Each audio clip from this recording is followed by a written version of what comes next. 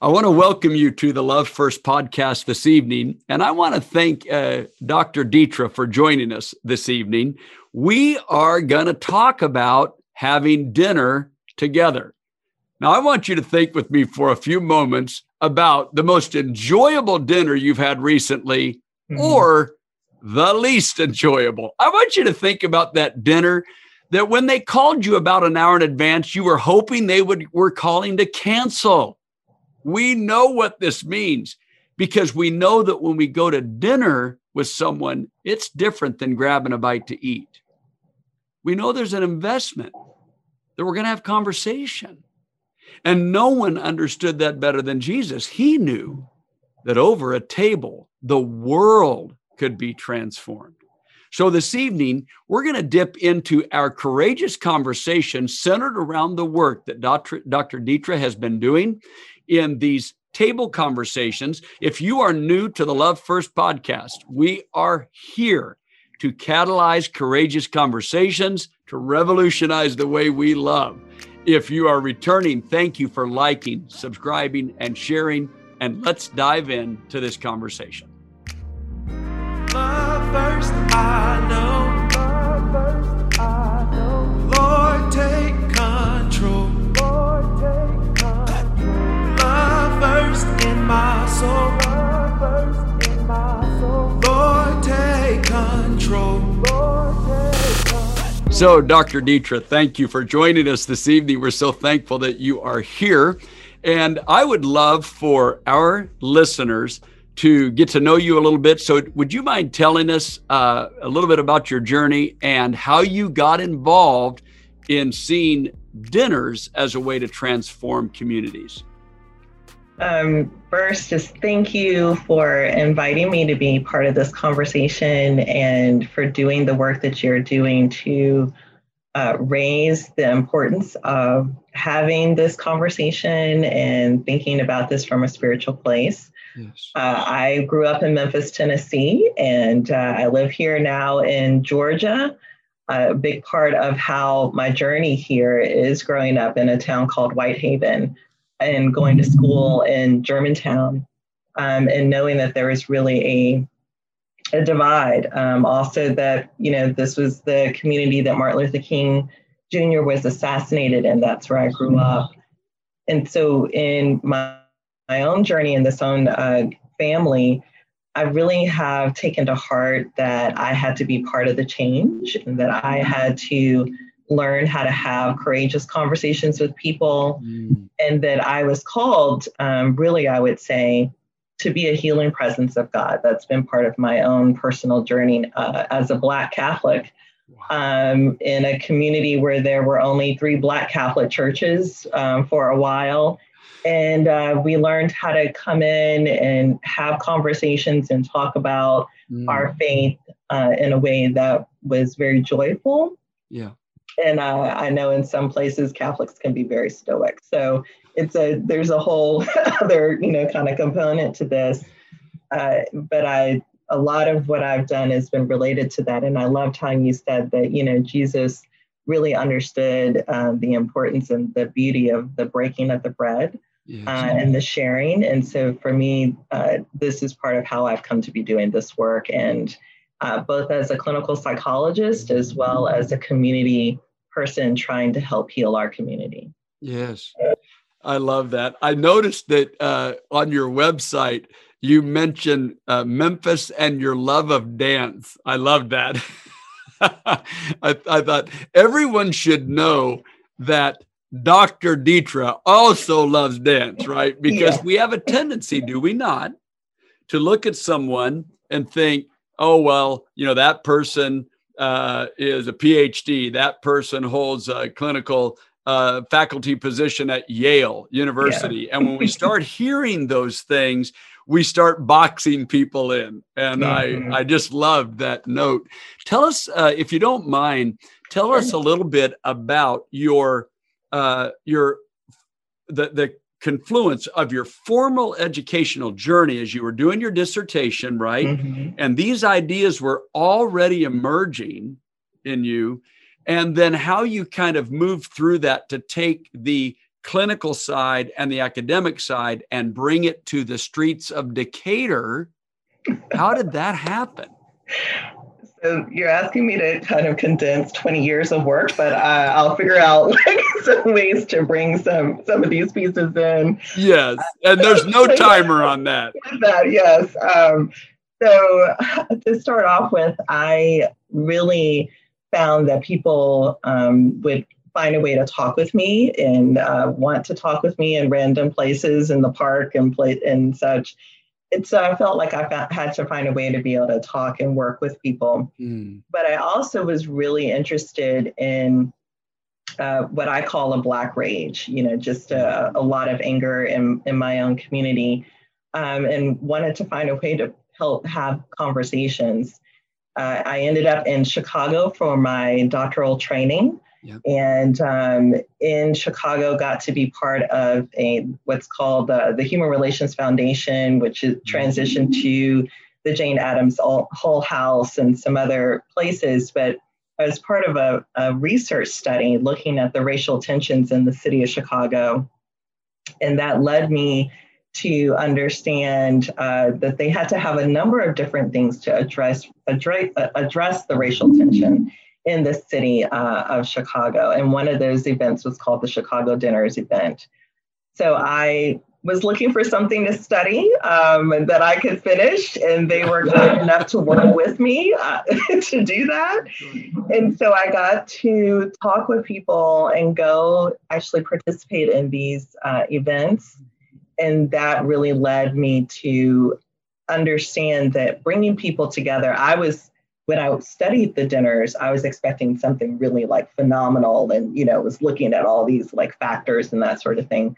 And then really learned that the most important thing was people showing up, that this was strangers who were going to someone's home to have dinner in a part of town that maybe they wouldn't ordinarily go to. And that was really most important, is that people actually showed up, and that was courageous. And even now, 20 years later, it's probably the most compelling thing to think about. And so we've had opportunities in my work. I work with a number of different people in the recovery field, so people who have a mental health or substance use history that are doing better and are using their lived experience and their hope to inspire and support others. That hope and work has also informed my own work. Some of our dinners have taken place in recovery centers. We have had opportunities to talk about, it's more than just academics. So I like to tell people that if we could think our way through all of this, we already would have done it. That's right. But we have to feel, we have to connect. And many of us, through food, through music, through movement, which is part of where I came into almost everything. My own personal wellness has been in movement and dance and art. So I bring all of those components into how I understand healing needs to take place. And having people come together over food, or really just come together to have a conversation, because we've now moved to virtual platforms for these dinners. This is part of how I've been doing this work. So the Decatur Dinners was an amazing development that really took place over 9 months. So we had some kind of event every month. And that led up to that one night on August 25th, where over 1,200 people in very small, various places where I had 50 people at a restaurant, and all divided into small little groups, having a conversation and mixed with people who were interested. It was an amazing energy of people seeking a way to connect and to know that maybe their story wasn't the only story. And maybe there is a place that someone was willing to hear their story. So both, hearing another person's story and having someone really sit and be willing to hear yours is really powerful. And it's what I walk away with. I don't always remember people's names, but I remember the stories. And many of us are like that. We remember those stories. Yes. And something that's really touched me about your work, your both and work, is there's this realization that, yes, there's a web that comes together, right, with your work because you're constantly collaborating. But that same web could be tracked out into communities where the recovery community can embrace these approaches and find great understanding and so on. And this particular thing in the Decatur dinners started with, if I remember right, some school teachers, or at least a school teacher, looking at some things in the school district and thinking, this can't be the best we can do. But the solution, like you said, if we could have thought our way through the solution, we'd have been done with it. We'd be there. The solution required something more. And of all things, addressing a school district and an educational issue required a dinner. And that really moved me. I also thought it was fascinating that the number of people that actually courageously showed up far exceeded the initial planning estimates. And I thought that was very, very exciting. We want to step just for a second, and I want us to think out loud about what we said in the beginning, because one of the things we see in the ministry of Jesus is that across these dinners, he's not just changing individual lives, but he's addressing systemic things. So true. It's always happening. It's not one or the other. It's touching this person's life. Zacchaeus, going to dinner at Zacchaeus' house, and then suddenly Zacchaeus is transformed in his taxation.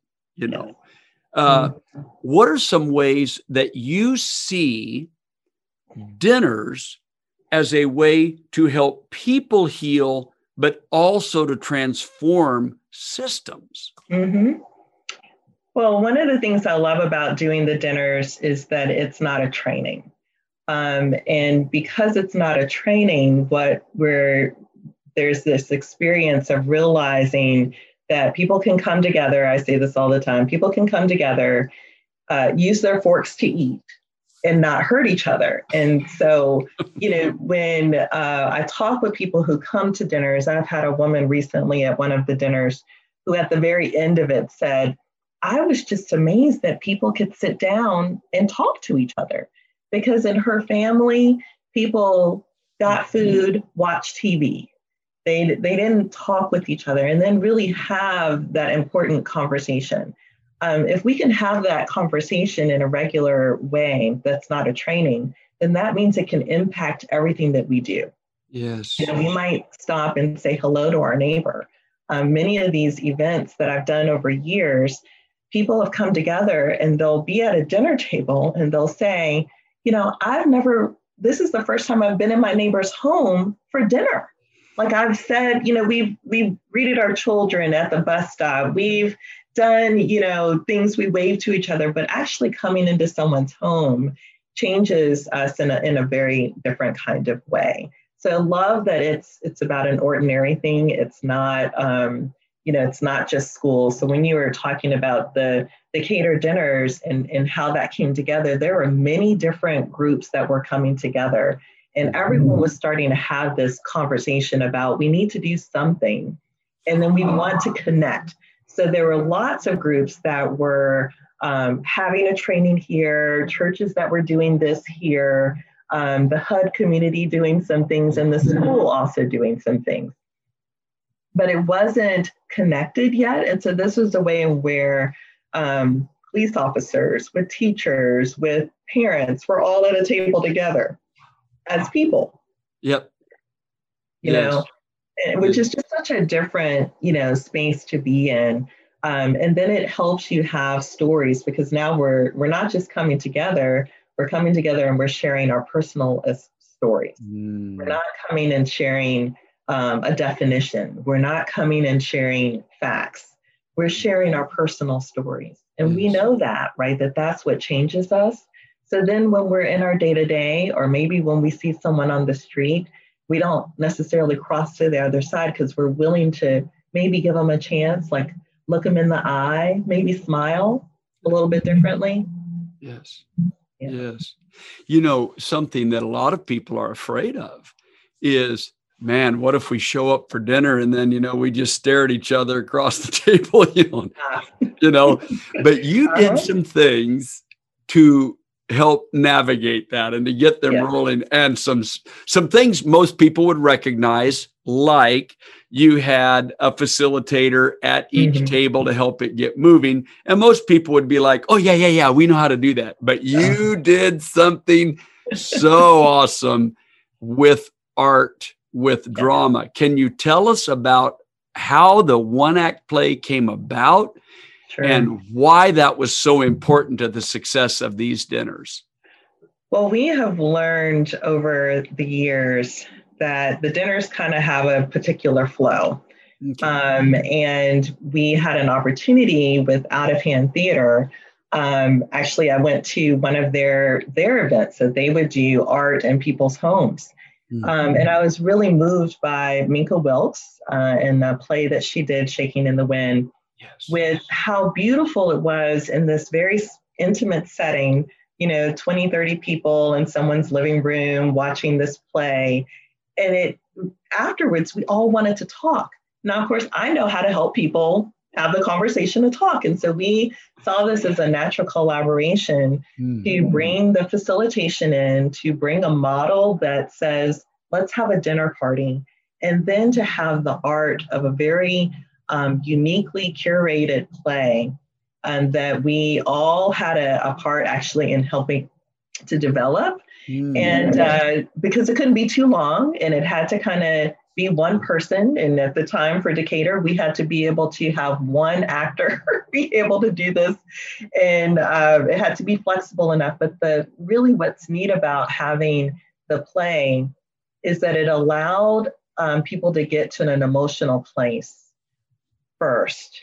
And we've learned with either a play, sometimes we use a spoken word artist. And some of our dinners now that we're doing virtually start off with someone actually just performing a few musical pieces and then sharing a poem. And then that just helps us kind of get outside of our very intellectual parts of our brains and get to the heart place, because that's where change happens. Change for all of us is really when we feel it. We have to feel heard. We have to feel that we connect to someone else. Yes. It's not an intellectual thing. So we try to create a space for that. And that's why now, even without the food, it's still a very impactful experience. Yes. And if I understood correctly, there was a person to perform the brief play at each meal, at each location, I mean. Yes. Right? That had to be amazing. And if I remember right, kind of the way that it concluded was the play is I didn't know what to do, so I kind of came to dinner with you. Yes. Inviting people into that story, which of course allows people to evoke their own story. When you think about the 9 months leading up to it, how would you encourage other people? People are listening and they live all over the country and they're thinking, oh man, I want to do that. Okay, I can go to Dr. Dietra's website. I can go to Decatur's dinner, .org. I can do that. But how did it get rolling? So can you give us a little bit of an idea if you were doing this in another town right after the podcast and people were organizing? How would you what steps would you encourage them to take to get that moving? Well, one of the first things that we encourage people to do is find a couple people who are interested and get on a call with us, because that's where we kind of get this growing. I've recently been working with a group in Cleveland, and we're pretty much at our 9-month marker as well. We've been meeting weekly for the last 6 months or so, and we've been having virtual dinners, and they've crafted it in their own kind of way. But basically, whatever community it is, it becomes your community and that dinner. And you just need a few people. The ideal dinner size is no more than 8 people. And you don't have to have 1,000. We want to encourage people to call and to say, hey, I'm interested. join and check out. There's a group here in Atlanta called Equitable Dinners. They've been doing a version of these as well virtually, and people can sign on. They're held every third Sunday. And we've got one coming up, right? Yes, there's one coming up very soon. And the Cleveland group is having theirs every second Sunday of the month. So those will be starting back up actually in February of 2021. So, definitely just look for places, reach out to us, talk to other people about it. We've got a few videos that help people get an idea of what it's like. You don't have to necessarily have a play, especially if your community resonates more with music or going to a museum together. There's all these virtual, wonderful museum visits that people can go on now, That's So right. there's a lot of different ways in which we can get connected. And the first thing I would just say, kind of connected to what I said before, is that it's really about showing up and making that commitment to go ahead and show up and ask the question. You don't have to have your most, staunch person who you want to convince to participate. You want to have the people who are kind of leaning forward. And that's what we found with the Decatur dinners and some of the others that we've done, is that we need to create an opportunity for people who are kind of listening, who are interested. And I think about ministry, and that this is a way of creating healing. Yes. And we don't have to get it all right, because I think what happens is people feel like they have to have it so perfect. And what's going to happen if somebody gets upset? What's going to happen if nobody talks? What's going to happen? And so what we try to say is, talk with us so we can help you. It's nice to have someone who kind of knows what to do and just have a little bit of guidance along the way. Because there's some things to be mindful of, but it's not at all hard. If you've ever thrown a dinner party, you can do this. You bet. I love that. So in your work, I'd like to expand this out a little bit, because in your work, you work with communities, but you also work with corporations and educational systems. And you mentioned recovery already. Yeah. How do you translate some of this conversational work into a business or into an institution, into a church? How do you kind of translate that into those moments? Well, one of the things that we're kind of known for is being very intentional. So everything is by design, right? Yep. And because of my background as a psychologist, I tell people I don't necessarily do what I was trained to do, in the sense that we as psychologists have often been trained to listen to people, but also try to listen for what's not being said. And what I've learned in working with communities is I need to just listen and believe. And so when we're working with organizations to create policy, to think about recruitment, to think about retention, to think about how you work with your boards, there are questions and ways that we need to engage your end user at the very beginning. And so all of our work is really about asking critical questions and being really curious to listen deeply and to help the community or the organization or the leader listen a little bit more deeply to who they're actually trying to help. And that's part of our magic, is just saying, having that exchange from the very beginning, being very intentional from the very beginning, and thinking about how we can be rooted in our why, and then talk about the things of like, how are we going to put it in place before we get into what's the money, what are the policies, how realistic is this? If we can build it off of a question that I ask, what's worked here?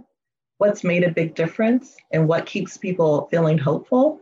We have some guiding questions. Those in themselves very simply help us do amazing work with organizations that might be 1 or 2 people, the organizations of 10,000, Yes. And I noticed that one of the things that people highlight from their experience with you is the astounding way that you use appreciative inquiry right from the jump, rather than coming in and helping someone further diagnose what's wrong with them. You help them build on the things that are good and possible and hopeful. Yes. But something else that I'm hearing in here, I'm hearing an echo of participatory research, yes. right? That you are bringing the end user voice right up on the front end, which changes the conversation greatly. What led you to the place where you said, hey, if we can't hear the voices that are going to be impacted, why are we having this conversation? How did you move into that in your work? Well, I started off as a researcher in health disparities and really learned a lot about what those disparities were. We knew a lot about who wasn't getting help and what was getting in the way and how easy it was for, let's say, a Black woman like myself to go to the doctor and say, this is what's going on with me. And the doctor really not to hear me and to say, well, as a Black person, you can handle pain better, all of these different things. Yeah. So we know a lot right now about what gets in the way. Yes. What I've learned is that if we only learn that, it doesn't get us to a solution. Yeah. And so I really made a commitment in my work to try and leave things better than I find them, right? To from the very beginning, and by just helping people ask a different question, helping people when I first meet them, learn to listen to themselves and each other a little bit better, learn to tell a story, that in itself starts to shift. And it leaves people better than me giving them facts or, a tool. Because really, I don't know, I think in some ways we have to know that we have what we need inside of us, right? That we've been blessed and God has given us what we need.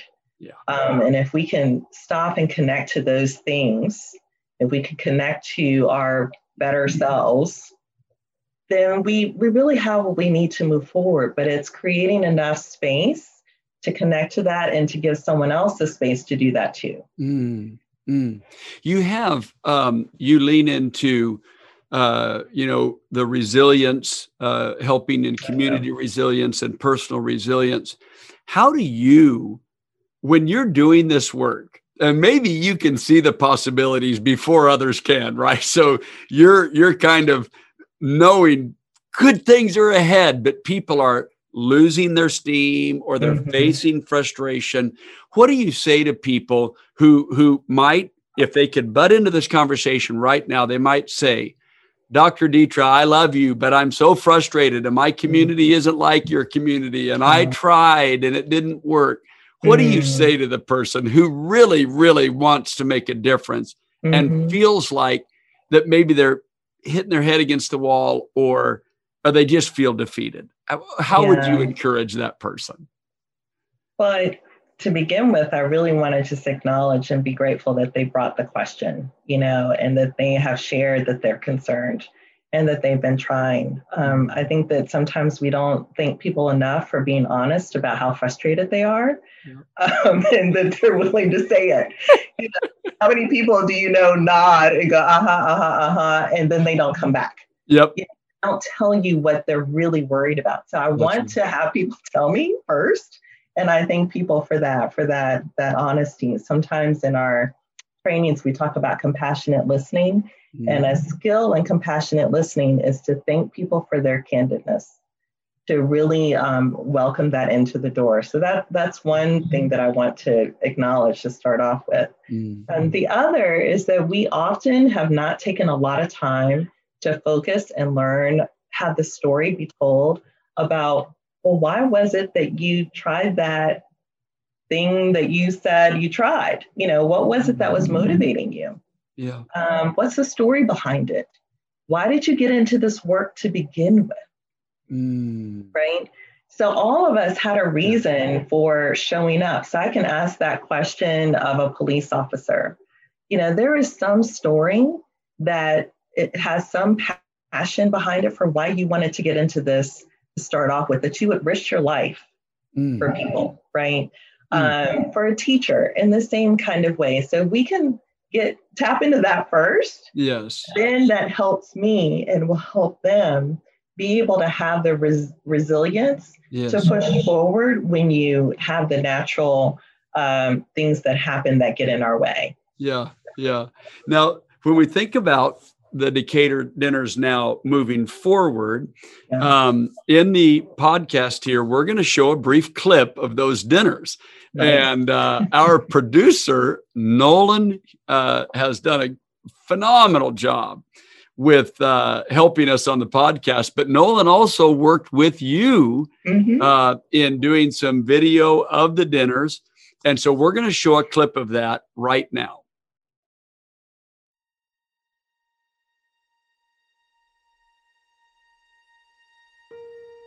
Well, it's something about food. When people are having food and they're sharing a meal, for some reason the walls come down. Meals are synonymous for a lot of people with comfort. They're synonymous with family, love.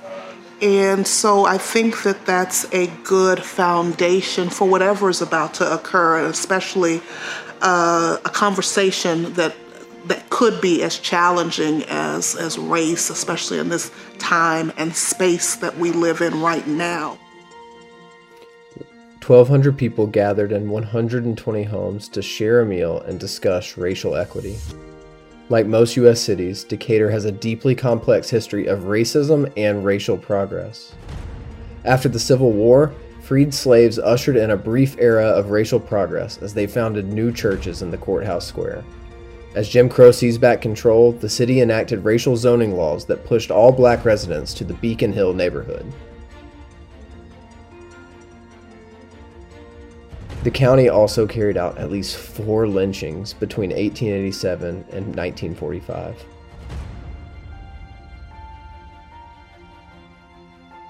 By 1950, black residents ushered in another brief period of racial progress.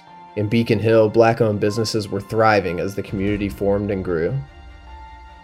But in 1961, a federal, quote-unquote, urban renewal policy allowed the city to demolish Beacon Hill and relocate all the black residents. By 1970, nearly 40% of Decatur's population was black. White flight drove property values down just long enough for gentrification to sweep in. And by 2010, gentrification, lack of affordable housing, and income inequality worked together to drive the black population down to 19%. The inequities that exist in Decatur today can be directly linked to this brief history and these policies. Today, black Americans make up 21% of Decatur's population, but 69% of the population below the poverty line. Inequities like that are what 1,200 people talked about at dinner on August 25th, 2019. The dinner table it's almost a sacred space, right? So when you gather with people, even if they're not people that you know intimately, and you gather around food, it is safer. If I'm dining with someone, it puts me in a much more receptive mood. And so what you've got is essentially these layers where this conversation can be given and received in a much more open format. You know, I'm a little bit on the nerd side and I really like the brain. And I like to tell people that, you know, the deeper parts of our brains have no words. So we have to have things that we do, not so much what we say. And so the more we sit and we eat, we see a performance that moves us. You know, you sit across from someone and their story touches you. When you're able to, you know, move together, which is what happens when we sit and we nod and we look at each other, that's what makes change happen.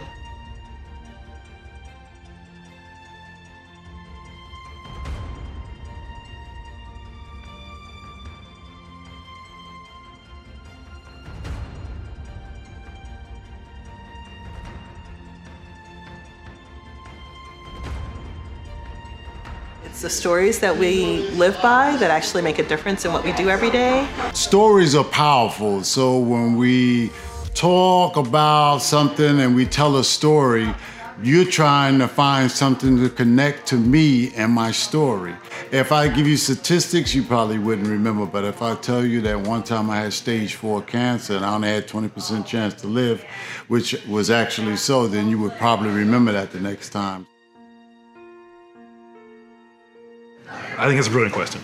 That honestly is one of my personal frustrations. Nothing's gonna change tomorrow, 2 months, probably 2 years from now.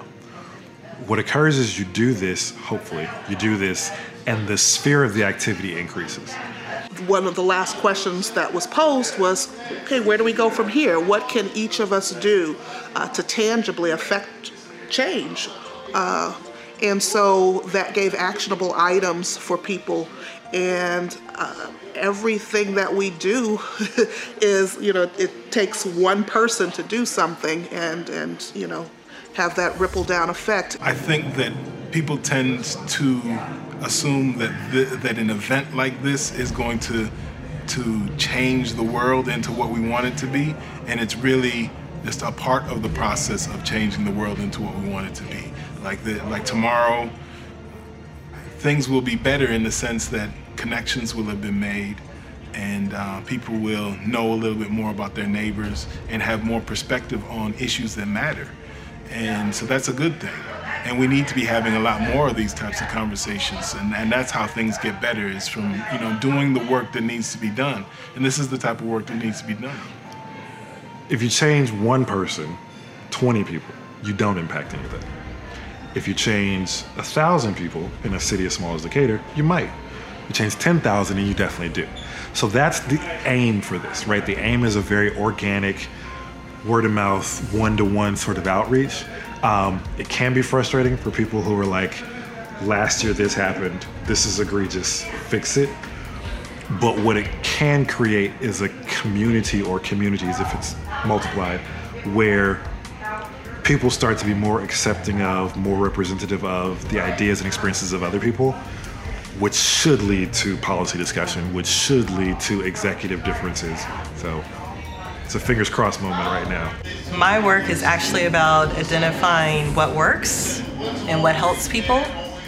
And there's so much of a desire for people to move to a what, an action, without really understanding why and how.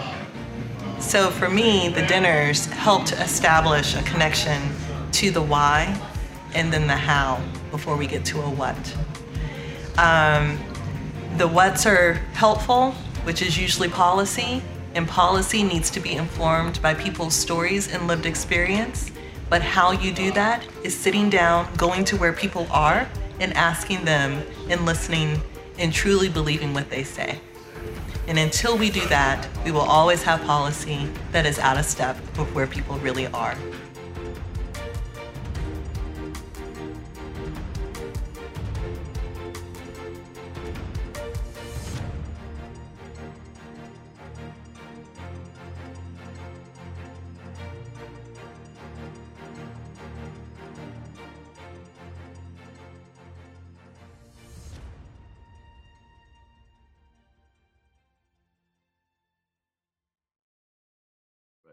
So I have to ask you, I know you've watched that clip several times. What bubbles up out of you when you watch those beautiful people in conversation? When I think about that night and listening to people, it just really fills my heart with a lot of joy and a lot of hope. And it reminds me of all the energy. I mean, that night, it was buzzing. People were buzzing and just really having a great time. We had to get kicked out, like we were still there at the restaurant. They're like, okay, we're closing, okay, it's time to go. And one of the things, unfortunately, with COVID is we haven't been able to have the dinners in person. We're doing them virtually.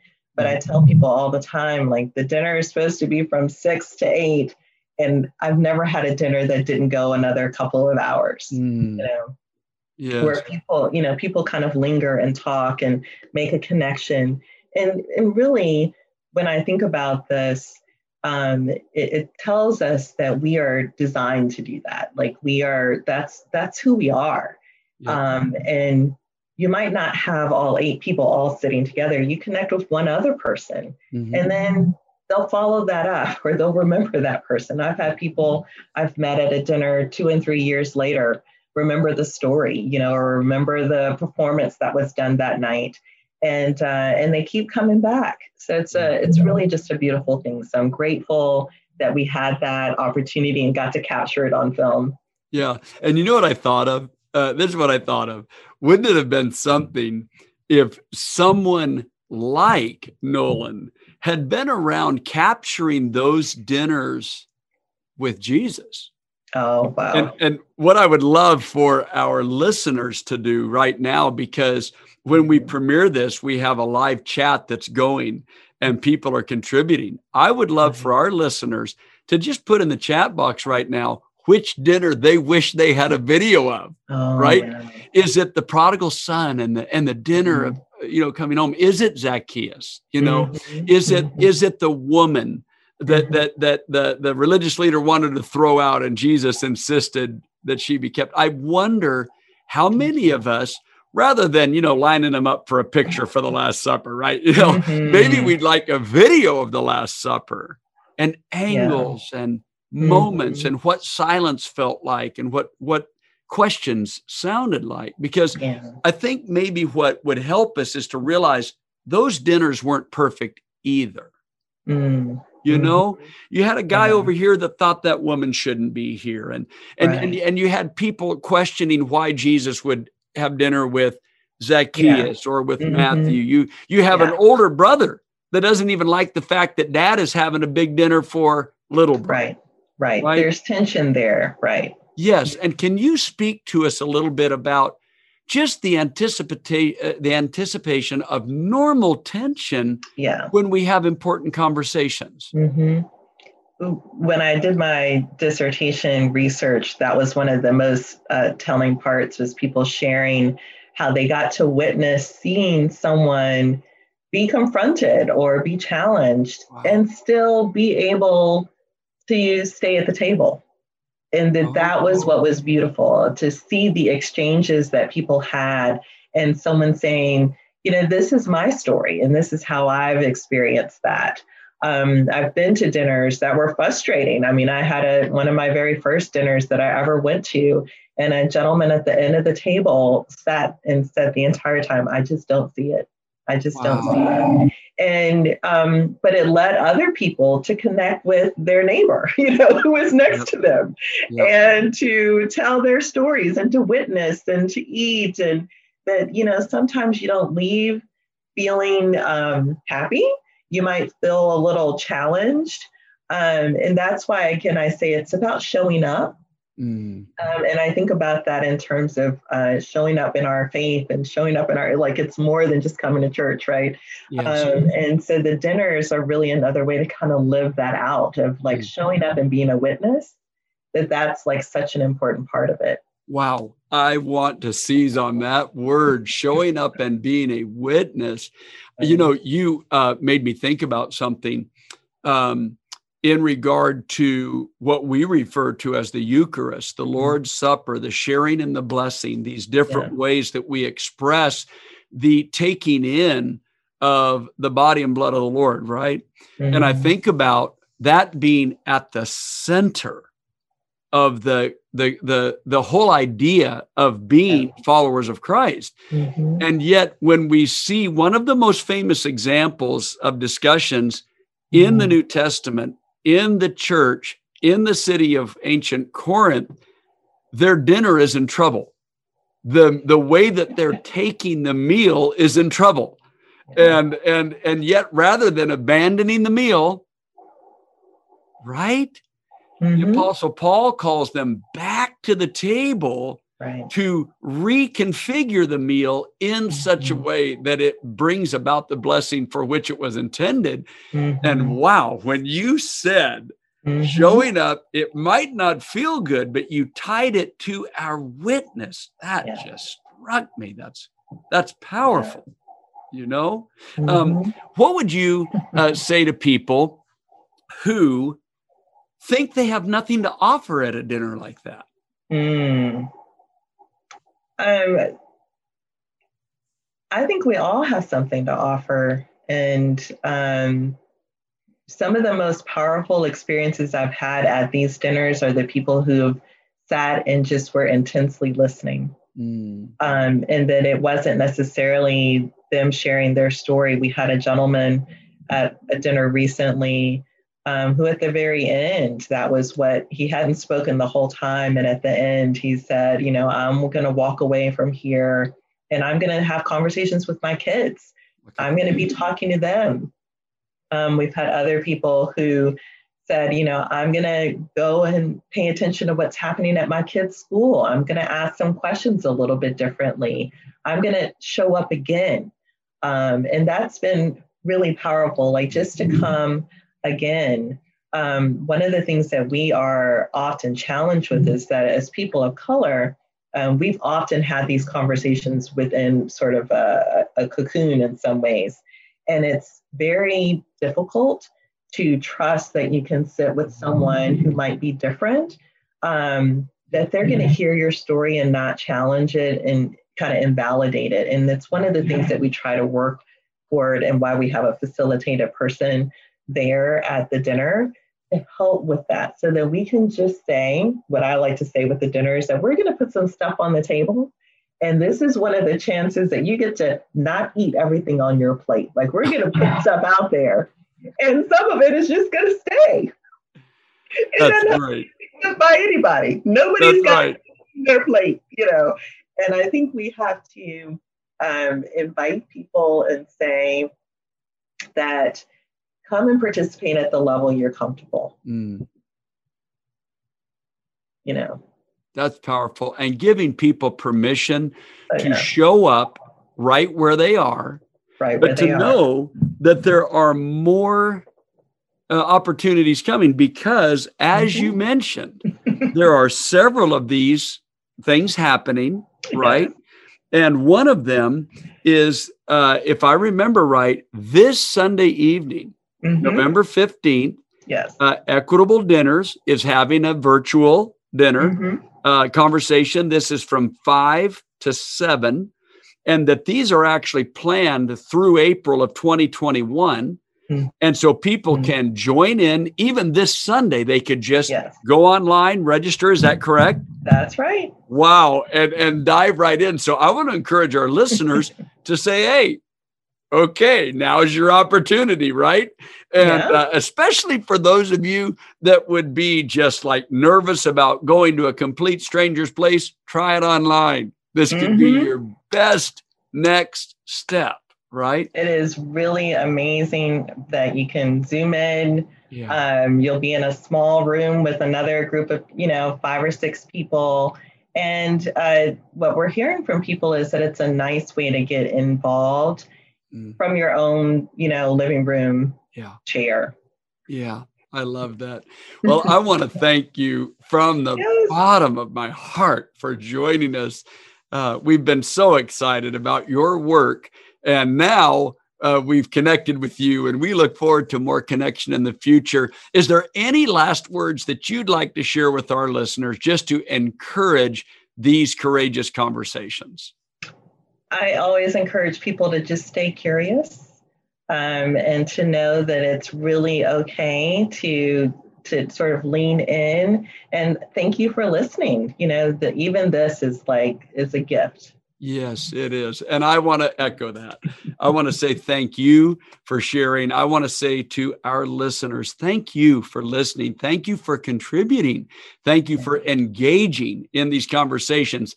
And like that friend that Dr. Dietra mentioned, you might be moving from this podcast right into a conversation that you want to demonstrate curiosity and the appreciation of listening. And you might want to share this podcast with someone and then say, hey, let's get a cup of coffee and let's talk about it. So thank you again for joining us for the Love First podcast. We ask you to like, share, and subscribe. And thank you again, Dr. Dietra, for joining us tonight. Thank you so much. Love first, I know.